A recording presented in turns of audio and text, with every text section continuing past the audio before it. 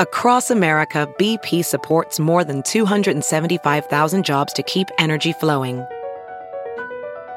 Jobs like updating turbines at one of our Indiana wind farms and producing more oil and gas with fewer operational emissions in the Gulf of Mexico. It's and, not or. See what doing both means for energy nationwide at bp.com/investing in America.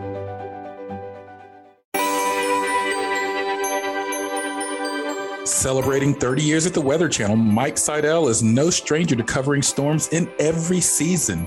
Most recently, as Hurricane Ian made landfall in Southwest Florida, Mike anchored his live shots from Fort Myers. During one of his segments, Mike said, and I quote, "This is one of the worst hurricanes I've ever been in, and maybe the worst as far as covering."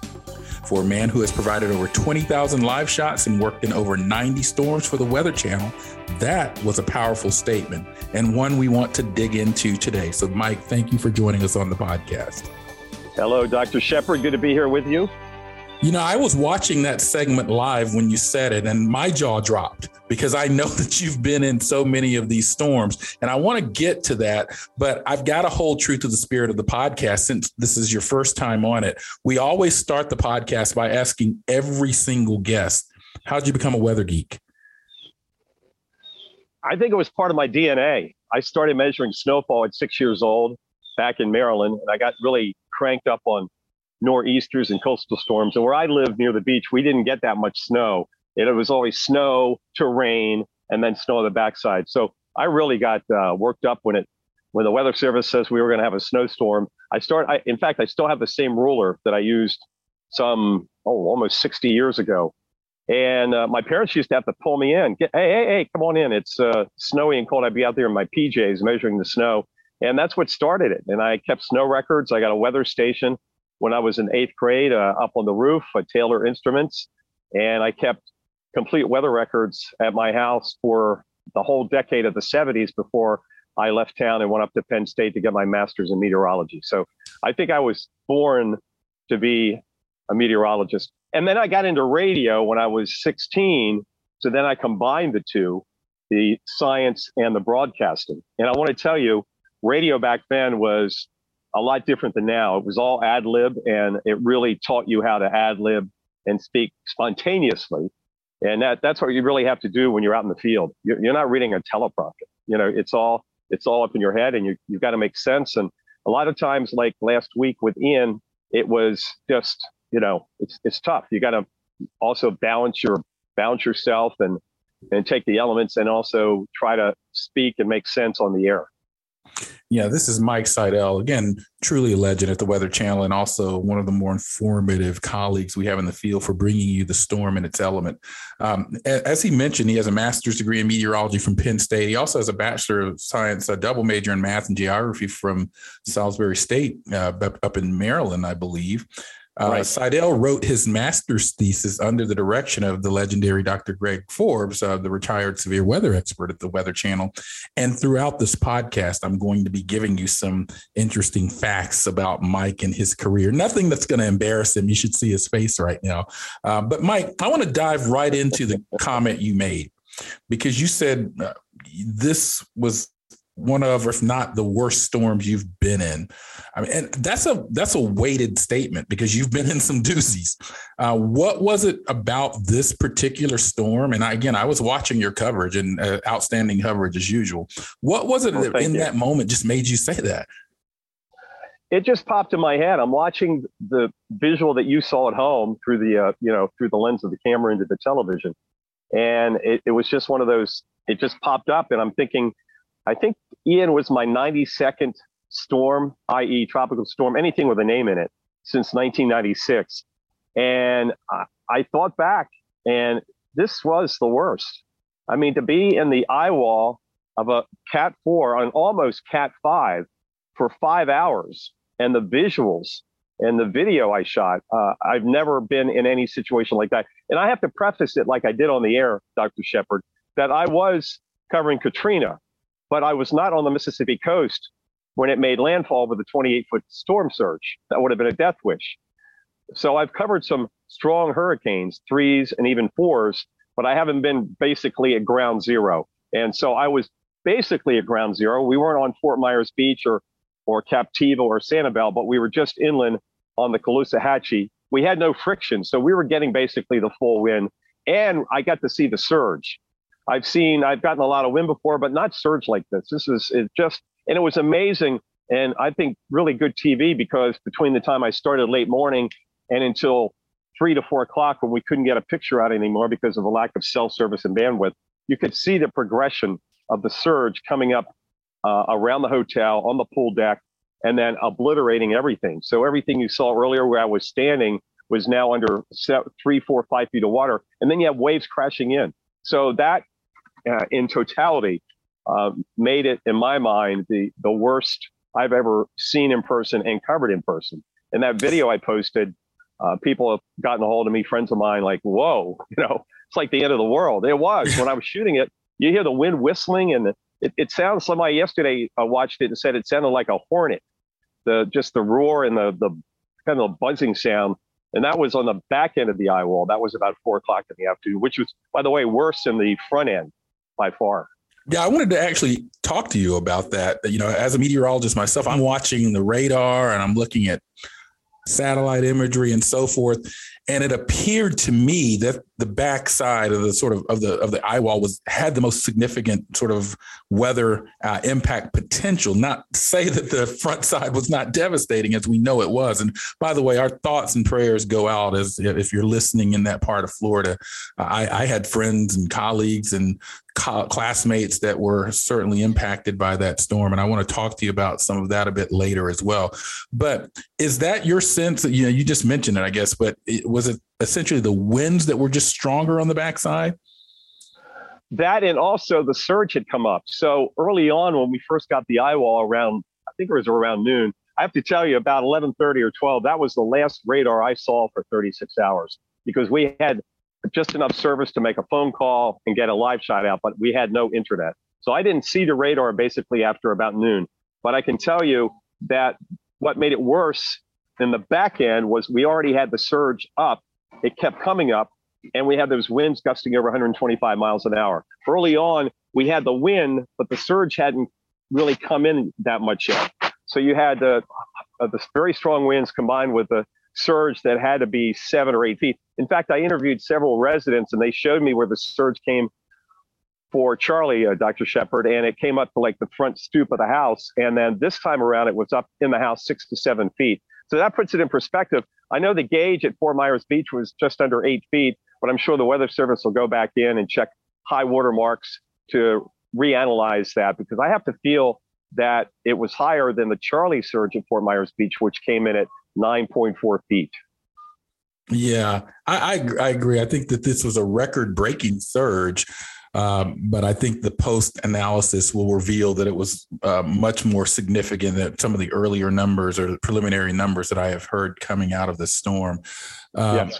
The question that comes to mind, and I was going to ask you if you had a chance to talk to people before you did your live shots and your live coverage, because the sense is there's been a lot of discussion. I was just on AMHQ with Jim and Stephanie this morning talking about the accuracy of the forecast and whether people in that region sense danger. From your interaction with people there, was there this sense that something was coming, or was it more like, okay, well, going to stay at our north? Because that's certainly been a topic of discussion here in the post-storm narrative or Monday morning quarterbacking, as they say. What are your thoughts about what people were perceiving before the storm got there? Well, the folks that I talked to didn't think the water would get even that close to being that high. As I mentioned, front doorstep with Charlie, 6 to 7 feet with Ian. So I think there was a perception that, there's no way we're going to get that much water. So that there were more than a few people, I'm not talking about the Barrier Islands, but inland, that stayed in their houses and they got flooded out. So there was I think a lot of folks were kind of surprised at how significant the storm surge ended up, but it was forecasted. It was forecasted Sunday night that Lee and Collier County, as early as Sunday night, would take a serious storm surge of, I think it was 5 to 7 feet. And then on Monday, those coastal counties started a mandatory evacuation, except for Lee County. And that's been discussed a lot over the past couple of days, that they didn't issue their mandatory evacuation until Tuesday. and there's a lot of consternation about that. But I will say that they were always in the cone the whole time. From the weekend on, the Southwest Florida was always in the cone. And, you know, the cone is the cone because there are forecast challenges, and you get out to 4 or 5 days and you have that cone widening out. But it wasn't like that. That area was never in the cone. It was in the cone from the get-go once it hit the U.S., once the 5th day hit the U.S., which was basically the first cone out of the gate with Ian. Yeah, I've written a Forbes article just this week on that because the cone certainly from Friday on, I think Brian McNulty over at University of Miami made that point in a tweet. And that really suggests that there's at least a 67% chance that the center of that storm is going to be somewhere in that cone. I know we have some forecast challenges. I know there's some interpretation challenges in terms of how people consume that cone. As you noted, and as Dr. Knabb tweeted recently, storm surge warnings. He said 6 years ago, we didn't have a storm surge warning product of its own from the Hurricane Center, but now we do.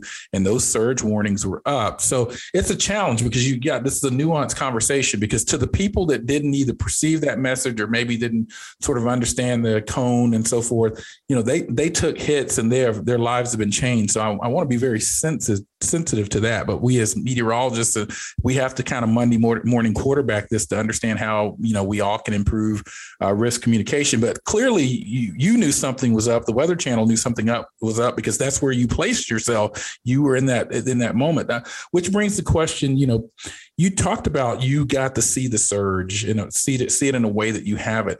And there have been people that have been critical of coverage of like yours and Cantori and others that are out there in the storm.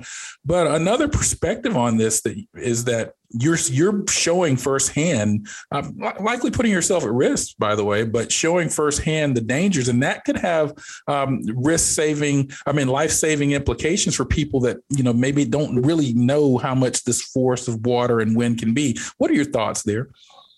Well, I have to agree with you because the surge was very visual. As I said earlier, if you watched your coverage for 3 or 4 hours, you saw how the water just came up and up and up, and then the waves started crashing in and across the whole deck, the pool deck area. And that was a great example of how the water comes in. Now, we had a great location. We scouted this out. I started out down right at the dock. So I was basically just a couple of feet above the river level. And I said on air, when this surge comes up, we've got a higher place, 15 to 20 feet up. And about 11:30 or 12, I said, this is the last shot here. We're going up, because the water at that point was about 1.5 feet deep and waves were crashing in, and it was coming up. And, it doesn't come in like a tsunami wave. It comes up gradually. So then we went up to a higher point and used the portico, which went around the hotel for the next 3 hours. At one point, right after I was there by the dock, I went over to the pool deck. That was higher up. So when I got there and started my coverage, there was no surge coming in at that point. It was just starting to come in a little bit over the concrete wall and the fence. And then the same thing happened again. When the surge got up about 1 foot or so, we went to higher ground. We were up on the portico at that point. And basically what I did from there is just did a talk over, what they call a voiceover of the shot, because it was too dangerous, excuse me, to be out in those winds gusting over 120, 25 miles an hour. And so we just showed the video. We zoomed in, and we were well protected from the wind and the rain up on the portico. And that's where we stayed. And then after we did the 3 o'clock shot, management said, you got to get off the portico. We were the only ones out there basically all morning. Everybody else was up in the rooms. Even early on, before the surge came in, they were shooting from the hotel room. So then we went up to my room on the 3rd floor. And that was an incredible shot. I was like, that's the video I posted on social and we showed on the air a lot. It was just, bird's eye view. We're on the balcony. And amazingly so, where we were on the balcony, my balcony, there was no wind. There was little, if any, wind and rain. It was just blowing around us, but not at us. So it was very safe up there. And we were shooting down at this, almost this high-end Cat 4, just devastating Southwest Florida. The only frustrating part was after about 4 o'clock, we couldn't get another shot out. So we could have covered the eye wall for another couple of hours, but we didn't have bandwidth. Nobody there. None of the networks, other networks had bandwidth too. So we were on the same boat, but we were able to get a couple of shots out from the balcony, and that was the video. And it just, incredible. I mean, the wind, the howling, the buzzsaw, and the 6-foot waves or so breaking into the pool deck. And like I said, the hotel was built up. So the first floor was like the underground parking garage and storage areas. Nothing got into the hotel itself. It was so high up. The only thing that got in, of course, was the wind-driven rain and the carpets are wet. But the hotel did very well structurally, very well structurally. As you write your life story, you're far from finished. Are you looking to close the book on your job? Maybe turn a page in your career? Be continued at the Georgetown University School of Continuing Studies. Our professional master's degrees and certificates are designed to meet you where you are and take you where you want to go. At Georgetown SCS, the learning never stops, and neither do you. Write your next chapter. Be continued at scs.georgetown.edu/podcast. VR training platforms, like the one developed by Fundamental VR and Orbis International, are helping surgeons train over and over before operating on real patients. As you practice each skill, the muscle memory starts to develop. Learn more at meta.com/metaverseimpact. And we are back on the Weather Geeks podcast. I'm Dr. Marshall Shepard from the University of Georgia, and I'm speaking with Mike Seidel of the Weather Channel, who had coverage of Ian and stated that this was one of, if not the worst storm he's seen, and he's seen a lot of. And so we wanted to talk to him on Weather Geeks and do a deep dive. He has provided some extraordinary coverage of this storm and storms over the years. I want to give you a little bit more of his background. Seidel's first full-time broadcasting position was in Greenville, South Carolina in the 80s, and then he returned back to Salisbury to work as a meteorologist. And then he joined the Weather Channel in March 1992. His first storm covered was for the Weather Channel was Hurricane Edouard on Labor Day weekend, 1996 in Cape Cod. Mike, how does that first storm coverage of Edouard compare to Ian? Oh, that was a whole different animal. Also, the technology. Cell phones were just barely out. We had no internet in the field, basically. Weather.com, I think, just came to an existence like a year before, and it was just maps. So from a technology standpoint, from a access of the data standpoint, a much different situation. Edouard went off Cape Cod on Labor Day weekend. So we probably gusted maybe 40, 50 miles an hour, had a fair amount of rain. And really, that was it. There was some wind damage, but nothing like Ian, because it did make landfall and it stayed east of the Cape. But it was my first adventure.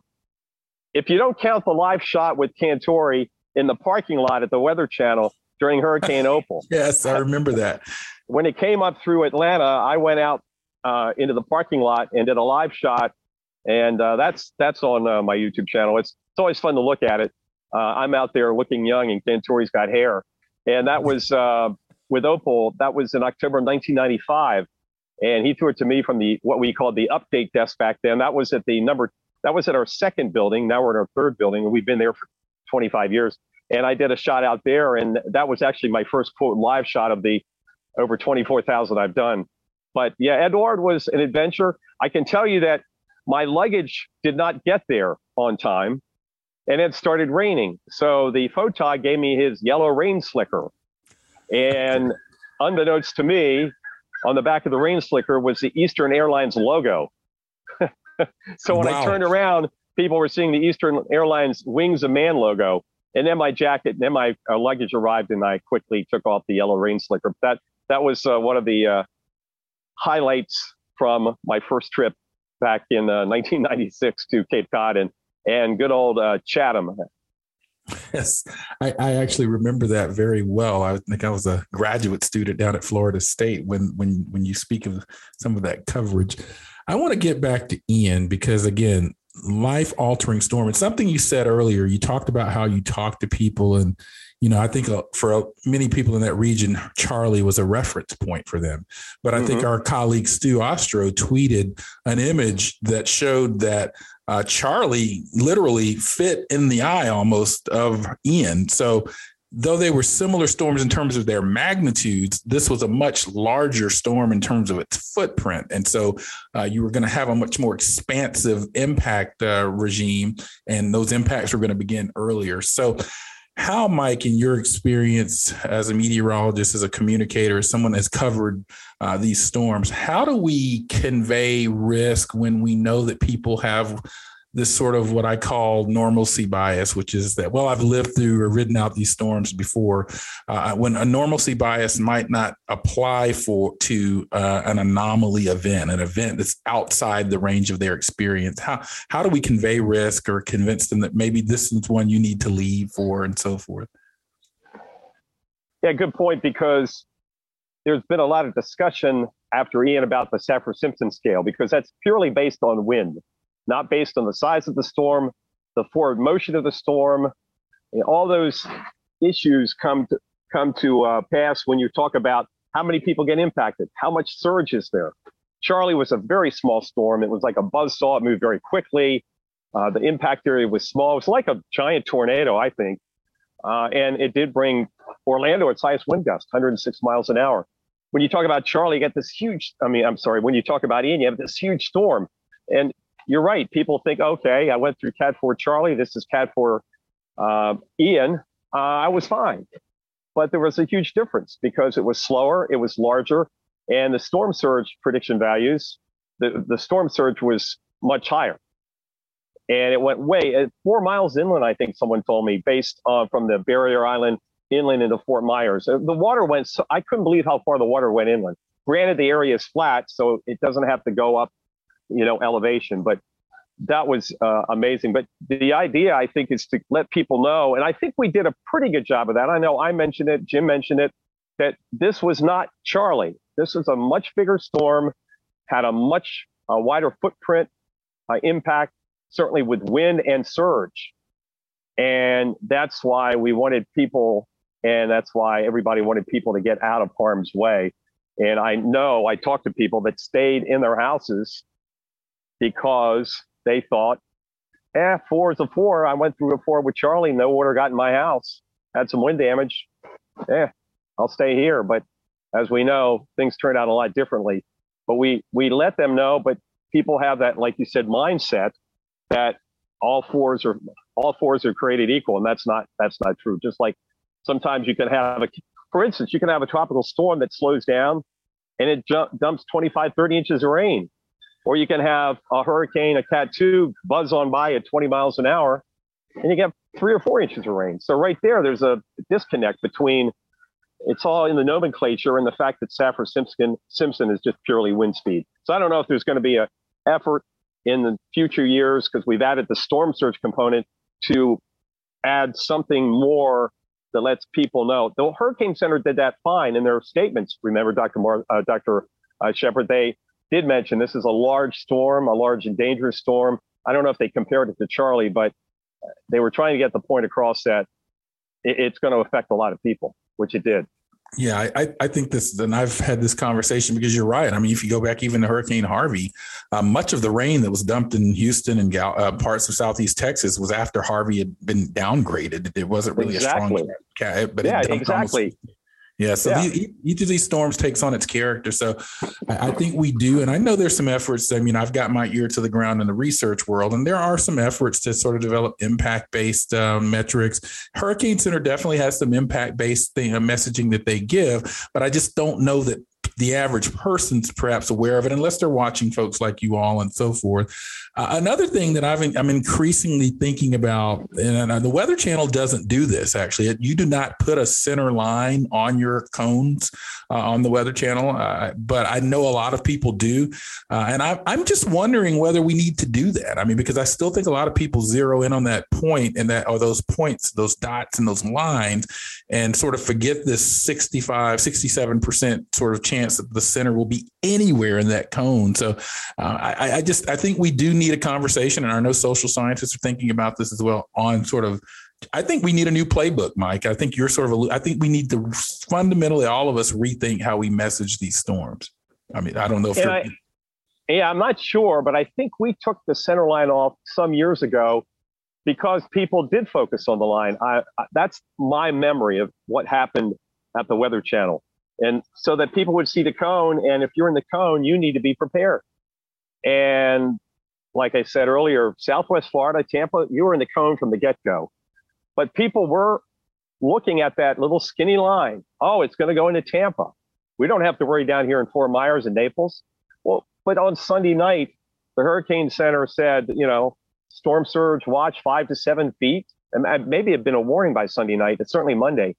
So the thing is, even though the center, even if it had gone up to Tampa, they would have still had a huge storm surge on that south flank, because there would have been that huge push of water into those counties. Maybe not quite as much if it had gone north, certainly, but they still would have had a lot of surge.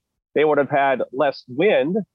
And of course, rain was not a big issue south of the track. We didn't, maybe had 3 inches of rain in Fort Myers, but people just look at that skinny line. Look, I have friends, you have friends, Dr.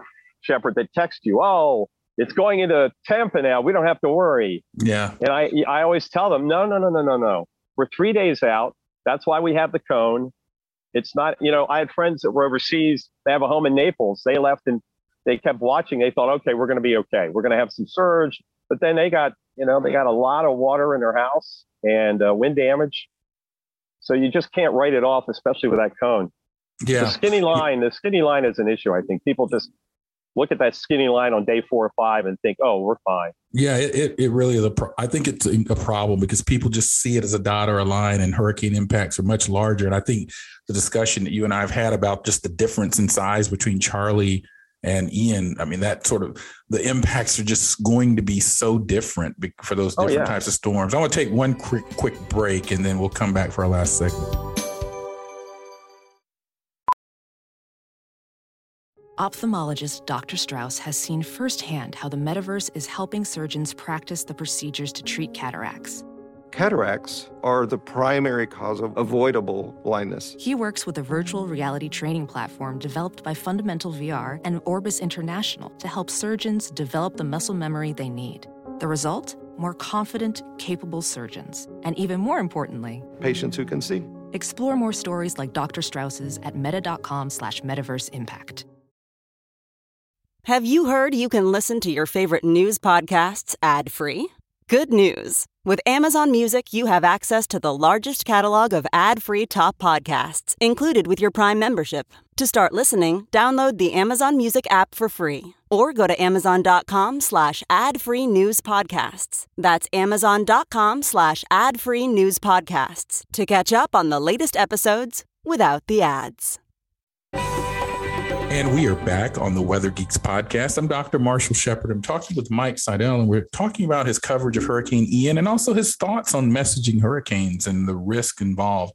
Some other interesting facts about Mike Seidel. He became the first Weather Channel and U.S. meteorologist to report live from Cuba during the coverage of Tropical Storm Isaac back in 2012. And by the way, Hurricane Ian actually did make a landfall in Cuba as well. So our thoughts and prayers are out to those folks as well. On January 12th, 2018, Seidel did his 20,000th live shot during a snowstorm in Rochester, New York. So Mike's been in the elements. He's actually recording this podcast in the elements from his backyard.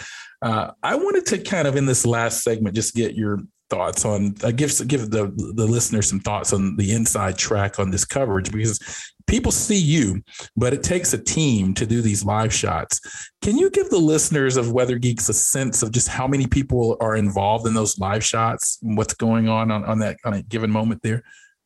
Oh yeah, this is a great question because I get this all the time. The first question I get, Dr. Shepard, is, do you fly on a private jet? No, not unless that jet has the name on it called Delta. No, we don't have a private jet. Neither does Cantori. We fly commercial out of Atlanta. In fact, that was one of the 2 reasons the Weather Channel was put in Atlanta back in 1982. A, the climate, and B, that airport. That's what I was told. So makes sense. I believe most of what I'm told. So we fly commercial and we get on our flights. I flew to Tallahassee on Sunday a week ago. So that was about 3 days before landfall. But even on Sunday, we thought, well, landfall could be Thursday or Friday, because remember the GFS was taking it into the Panhandle, and it was a day and a half or so later. So I went to Tallahassee and set up on Apalachicola over at St. George Island.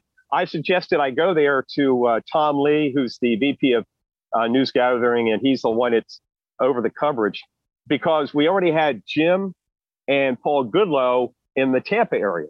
So I'm thinking, put me on the left side of the cone. So we've got coverage on both sides of the cone, because we're still at least on Sunday, we're still at least 3, 4, maybe 5 days out from landfall.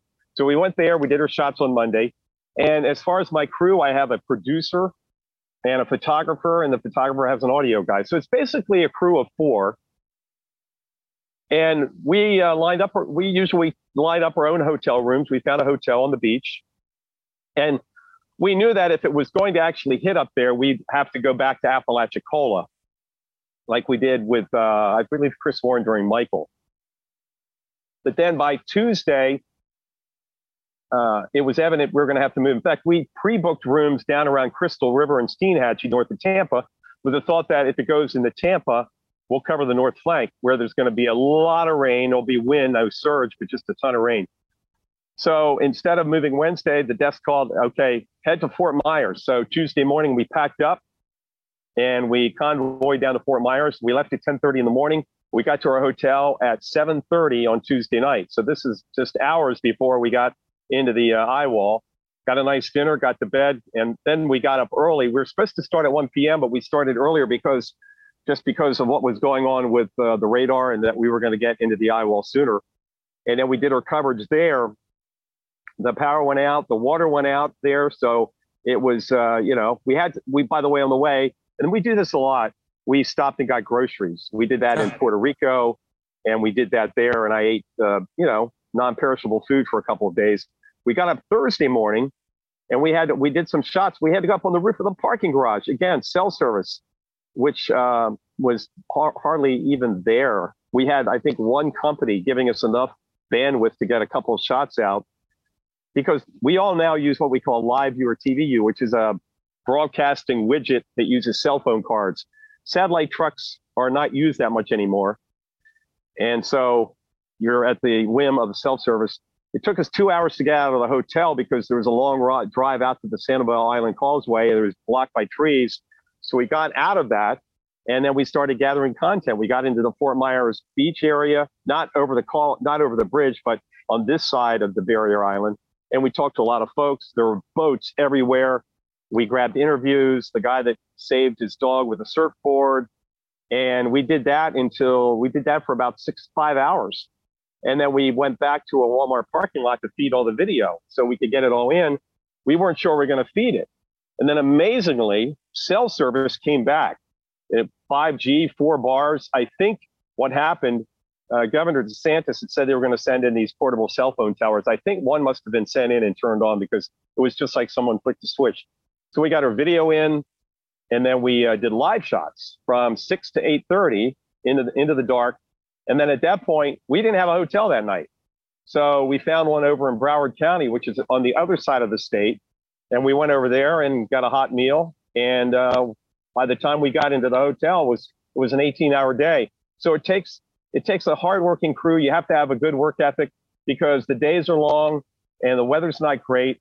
And sometimes, like for lunch Thursday, we had an apple. Charles Peak brought us some apples. So we had an apple for lunch. So it's I love the coverage. We all love the coverage. It is, though, tiring, and it's just tiring and exhausting. And it's good to get back home and get some sleep. So we had a bunch of crews out. We had, 8 or 9 crews out. Each crew has about 4 people, and the desk is figuring out where they should go. And then we had the second landfall in South Carolina. So we already had Chris Warren in Jacksonville. They had to get a crew down to Charleston and Myrtle Beach. So Reynolds Wolf went to Charleston, and Alex Wallace went to Myrtle Beach, and they both caught the second landfall.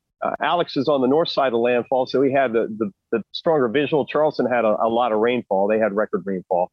And then we followed it all the way into Charlotte. So the news desk has to juggle all these crews as the storm is moving. Now, a lot of storms have one landfall and that's it, but this one came back in. So you've got to get people to the coast of the Carolinas, but then most of your people are still in Florida. So you've got to find folks, you've got to man the studio. So it really takes, it's really an all hands on deck situation.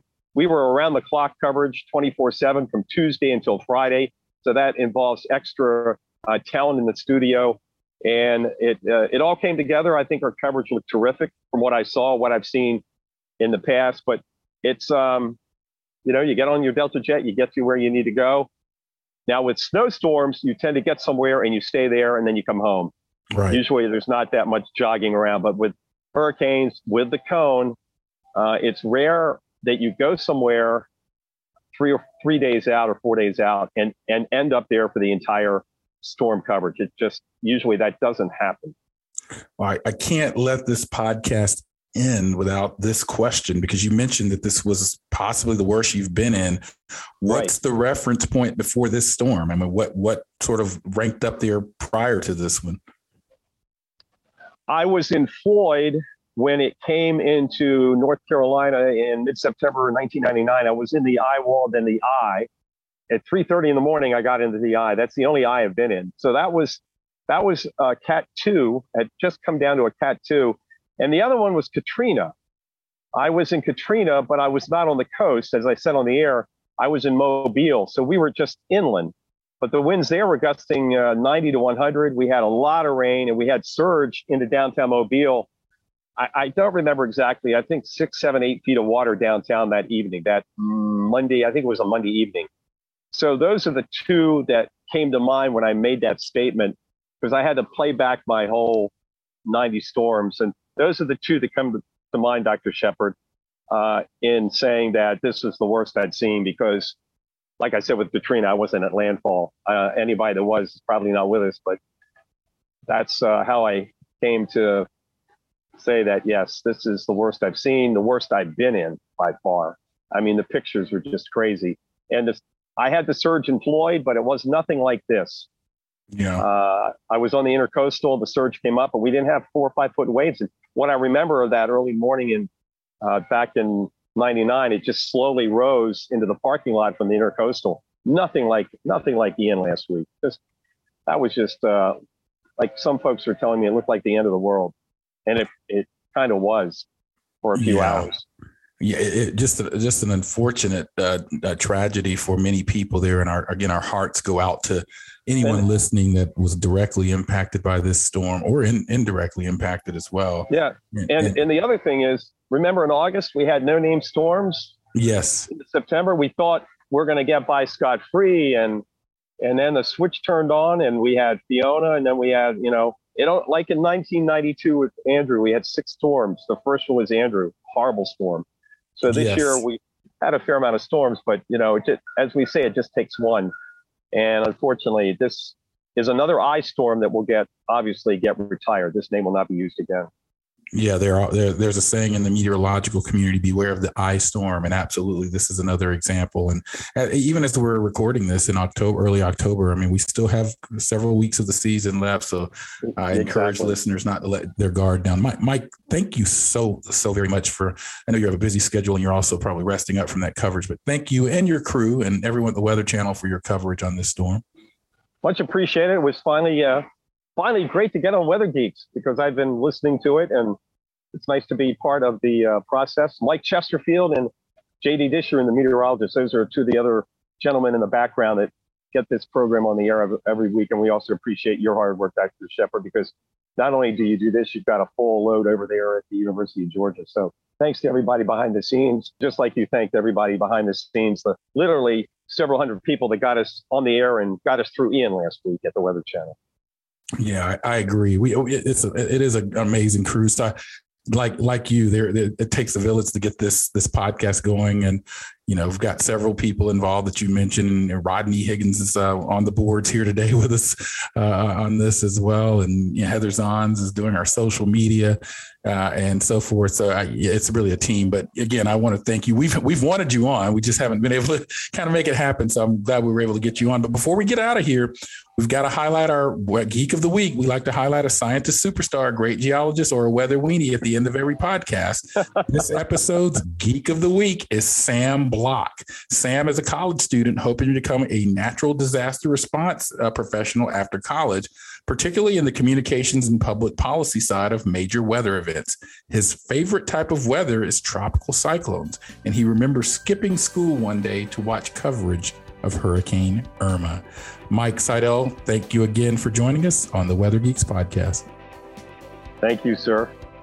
And I'm Dr. Marshall Shepard from the University of Georgia, and we'll see you next time on the podcast.